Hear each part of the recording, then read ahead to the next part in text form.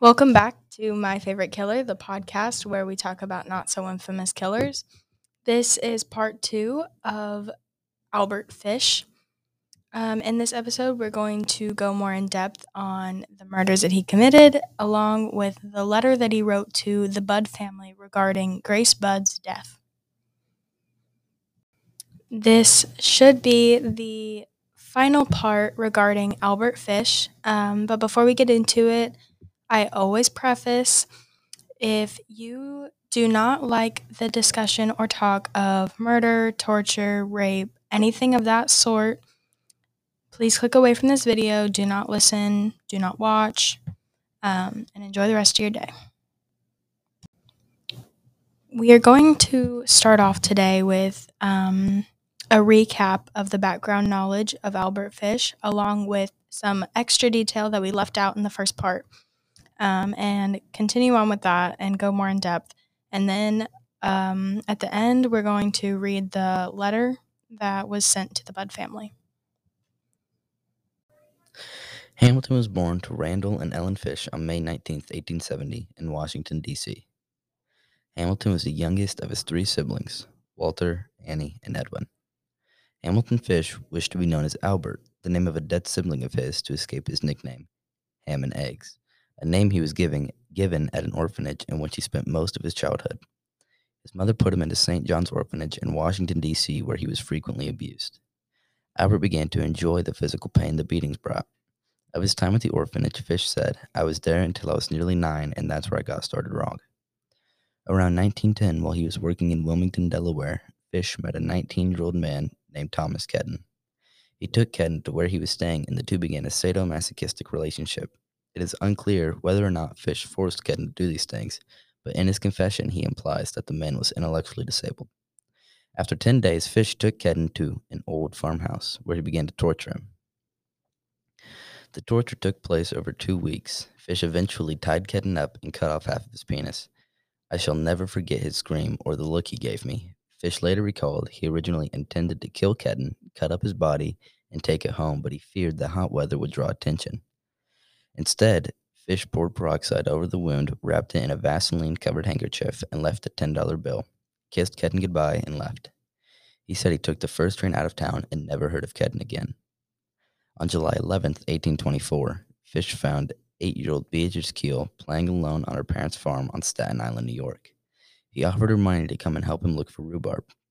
She was about to leave the farm when her mother chased Fish away. Fish left but returned later to Keel's barn, where he tried to sleep but was discovered by Beatrice's father and was forced to leave. 3 days later, Fish killed Francis McDonald, also on Staten Island. During 1924, the 54-year-old Fish, suffering from psychosis, felt that God was commanding him to torture and sexually mutilate children. Shortly before his abduction of Grace Budd, Fish attempted to test his implements of hell on a child he had been molesting named Cyril Quinn. Quinn and his friends were playing boxball on a sidewalk when Fish asked them if they had eaten lunch. When they said they had not, he invited them into his apartment for sandwiches. While the two boys were wrestling on Fish's bed, they dislodged his mattress. Underneath was a knife, a small handsaw, and a meat cleaver, implements of hell. They became frightened and ran out of the apartment.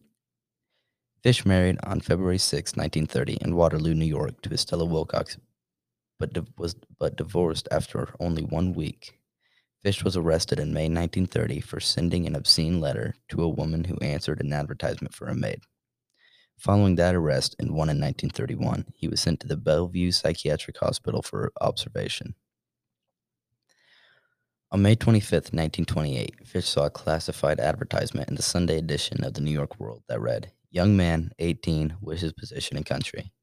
Edward Budd, 406 West 15th Street." Fish visited the Budd family in Manhattan under the pretense of hiring Edward. He later confessed that he had planned to tie Edward up, mutilate him, and leave him to bleed to death. When Fish returned, he met Edward's younger sister, Grace Budd. He apparently changed his mind, changed his intended victim from Edward to Grace, and quickly made up a story by having to attend his niece's birthday party. He convinced the parents, Delia Flanagan and Albert Budd I, to let Grace accompany him to the party that evening. Grace left with Fish that day but never returned.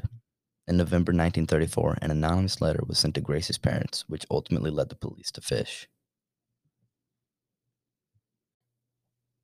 Mrs. Budd was illiterate and could not read the letter for herself, so she had her son read it to her.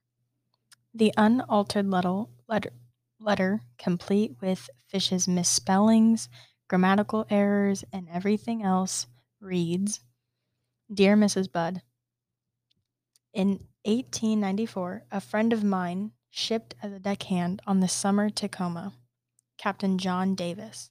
They sailed from San Francisco to Hong Kong, China. On arrival there, he had 2 others and went ashore and got drunk. When they returned, the boat was gone. At the same time, there was a famine in China. Meat of any kind was from $1 to $3 a pound. So great was the suffering among the very poor that all children under 12 were sold to the butchers to be cut up and sold for food in order to keep others from starving. A boy or girl under 14 was not safe in the streets. You could go in any shop and ask for a steak, chops, or stew meat. Part of the naked body of a boy or girl would be brought out and just what you wanted cut from. A boy or girl, behind which is the sweetest part of the body, as sold as veal cutlet, brought the highest prices. John stayed there so long that he acquired a taste for human flesh.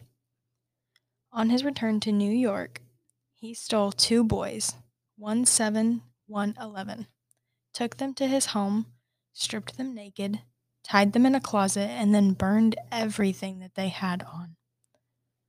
Several times every day and night he spanked them and tortured them to make their meat good and tender. He first killed the 11-year-old boy because he had the fattest and, of course, the most meat on it. Every part of his body was cooked and eaten except head, bones, and guts. He was roasted in the oven, boiled, broiled, fried, and stewed. The little boy was next and went the same way. At that time, I was living at 409 East 100th Street, rear right side. He told me so often how good human flesh was. I made up my mind to taste it. On Sunday, June 3rd, 1928, I called on you at 406 West 15th Street, brought you pot cheese, strawberries, and we had lunch. Grace sat in my lap and kissed me. I made up my mind to eat her. On the pretense of taking her to a party, you said yes, she could go. I took her to an empty house in Westchester I had already picked out. When we got there, I told her to remain outside. She picked wildflowers. I went upstairs and stripped all of my clothes off. I knew if I did not, I would get blood on them. When all was ready, I went to the window and called her, and then I hid in a closet until she was in the room. When she saw me all naked, she began to cry, and I tried to run downstairs. I grabbed her, and she said she would tell her mama. First, I stripped her naked. How she did kick, bite, and scratch. I choked her to death and then cut her into small pieces so I could take my meat to my room, cook, and eat it. How sweet and tender her little was roasted in the oven. It took me 9 days to eat her entire body. I did not her, though. I could have if I had wished. She died a virgin. Police investigated the letter, and the story concerning Captain Davis and the famine in Hong Kong could not be verified. The part of the letter concerning the murder of Grace, however, was found to be accurate in his description of the kidnapping and subsequent events, although it was impossible to confirm whether or not Fish had actually eaten parts of Grace's body. So that kind of wraps up all that we have. I know that there was more on his arrest, but not much that we could find. Or not much that we put down. Yeah. I know, yeah, he was arrested and he was sentenced to the electric chair and he was really excited. He said it would be, or in the days leading up to it, he became really excited. He said it would be his final thrill, the one that he had never tried, which is Do you mean like? Do you think he was suicidal at times? Like, because he said that he had never tried. no, I think he's crazy. I don't really think he was suicidal. Well, I mean, that could be like a type of psychotic break, maybe, to be suicidal during that time. Excuse me. I think he was just crazy. I don't really think, Well, I mean, you can be both. You can be crazy and suicidal. but I just don't think he was suicidal. I think he was just weird. Just weird. Yeah, it's weird. 8 kids. Did you say anything about that? About who he 8 kids? Yeah, in the letter it talked about how he, like, it was telling their family about like what he did to Grace and how he ate her. Oh, we didn't even talk about that. There was a little boy. No, Did we talk about that? Yeah, the 11-year-old and the 7-year-old. Like a 4-year-old boy. I didn't see anything on that. Yeah, I'm pretty sure it was a 4-year-old boy that he had like beat and ate. I don't know. It could have been the 7-year-old. I say there was an 11-year-old and a 7-year-old, and I'm pretty sure they were brothers. Mm-hmm. And he ate the 11-year-old first, and then the 7-year-old. But I didn't think that was him. I thought that was his friend. Yeah, because it said as soon as he returned to New York. Oh yeah. Well, I'm pretty sure that they ate them together. No, because he was talking about how he needed to try it. Well, he Or was knew that that- he knew that he had wanted to try it, but there is no. But he didn't eat it with his friend. That's when he decided to find, was it Edward? And then he decided on Grace. Edward was like not a man, but he was like 17. Yeah, and then he saw Grace and then decided, Mhm. and then he changed his mind. And was like, oh no. But I think he had ate someone before that, because in that letter, no one knows if that friend exists. Mhm. Like that friend might not exist, and that Yeah. famine in Hong Kong probably doesn't exist either. It's So that's something that that's he what had I'm- like made up in his head. Right. Yeah. So that's kind of what I was thinking, because I remembered reading about how the famine had never been proven. Like, Yeah. It was never like a definite thing that happened. And that guy probably never existed either. So you think it was just like all in his head? Like He a made it up, like yeah. like the psychosis. Mhm. And do you think it was like a hallucination like he used to have? Or do you think it was just like he was crazy and just made it up? I think he probably just made it up. Well, I don't want to say made it up, but believed it was true. Just like the how he believed that God was making him do those things. Yeah, like I don't think what he said. I think when he said it, he didn't know that he was lying. I think he Like, he truly 100%. believed it. Yeah.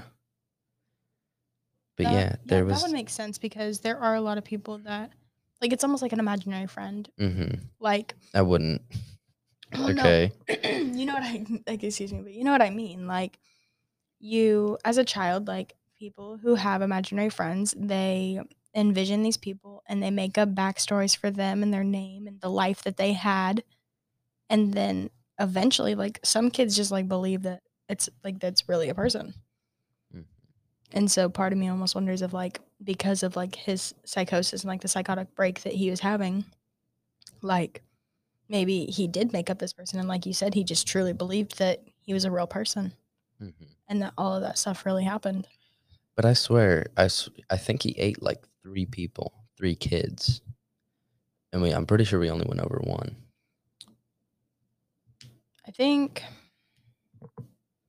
he had definitely talked about more, Mm-hmm. but I think we only discussed Grace because that was like the big one. That was the big one. But actually, a theory though is like, if his friend isn't a real person, did he actually eat the people that he said that his friend ate? And like, that was his way of coming forward with it? Or, does that make sense? Yeah, that makes sense. I've never thought of that. Yeah. Like, what if, like, his friend was him, and he was just trying to make himself sound less horrible. I don't think he was trying to make himself sound any better than he was. Because he didn't really care about that. He was just like, Well, I don't know if he thought what he was doing was right, but I don't think he thought what he was doing was a problem. well, because he thought that God was the one Exactly. telling him to do it. So I definitely So- don't think he thought it was a problem. Mhm. He was like, oh, this is what the Lord wants me to do. I'm doing good by God. So I wonder why he wasn't more open with it. I don't think he really talked to anyone. I think, like you said, like, he knew it wasn't right, but he didn't really see a problem with it. So he himself didn't have a problem with it, but he knew that other people would, possibly. Right, people wouldn't understand. Right. They weren't being talked to They by weren't God. being talked to by God, right? I don't know. Like, It is definitely mind-boggling, and it's definitely something to think about. that's why I like the bad cases, I guess. Because you just- never really know what was going through their head. They're just interesting, yeah. Because there's not really this was a motive. This is why they did it. You just don't know. Yeah. So it's all up to your interpretation. And Like with Donald Gaskins, I don't think he really had much of a motive. that's a thing that I think is really interesting too, because at that point it's just left up to your interpretation and what you think, and that's a good way to start conversations with. With like every killer, really, it always starts in childhood. Yeah. Like Edmund Kemper, his mom was I'm pretty sure it's Edmund Kemper. His mom was a prostitute with so he would kind of have like a bunch of stepdads that would beat him. And then Ed Gein, he was the other way around. His mom, I'm pretty sure anyway, his mom was either terrible or she was like really protective and like really, really, really protective. Like overbearing. Like wouldn't let him do anything. Yeah. I'm trying to see if I hope I didn't get my people mixed up. But are we going to do Ed Gein or Ed Kemper next? It's whatever you.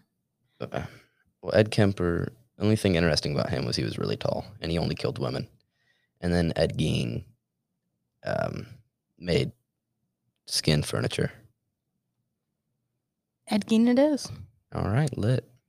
All right, so that concludes today's episode. It is definitely something to think about. What were his motives? What made him do it other than hearing the word of God? So come back next week when we talk about Ed Gein. Awesome.